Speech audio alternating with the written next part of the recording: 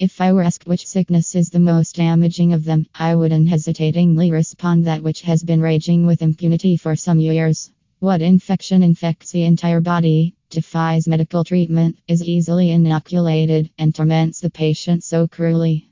Erasmus Desiderius, 1520. When Charles VIII of France attacked Naples in the first of the Italian wars in 1495, a new and horrible disease broke out among his soldiers, and its impact on the peoples of Europe was catastrophic. This was syphilis, or Granville, the Great Pox. Although it didn't have the same horrifying mortality as the bubonic plague, its symptoms were unpleasant and repulsive. Genital sores, followed by filthy abscesses and ulcers throughout the body, as well as terrible aches. The cures were sparse and ineffective, the mercury injunctions and suffumigations were painful, and many patients died as a result of mercury poisoning. Throughout history, sexually transmitted infections (STDs) have posed a concern to military personnel.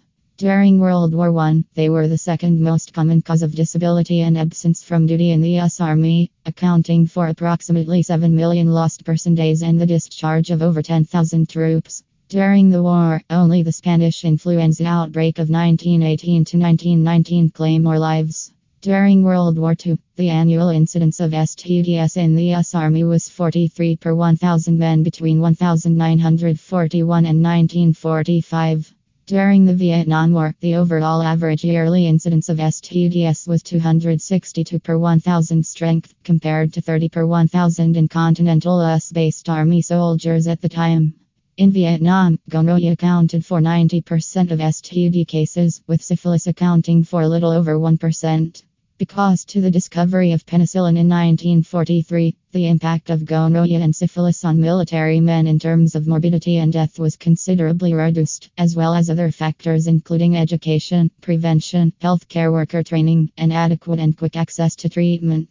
Syphilis was thought to have been transferred from America and the New World to the Old World by Christopher Columbus in 1493 until the early 20th century.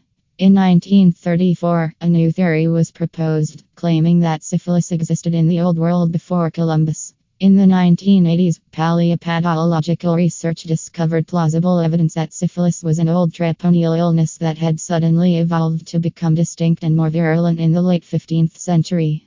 However, some subsequent research have suggested that this is not the case, and that it is still possible that Columbus introduced a new epidemic venereal disease from America.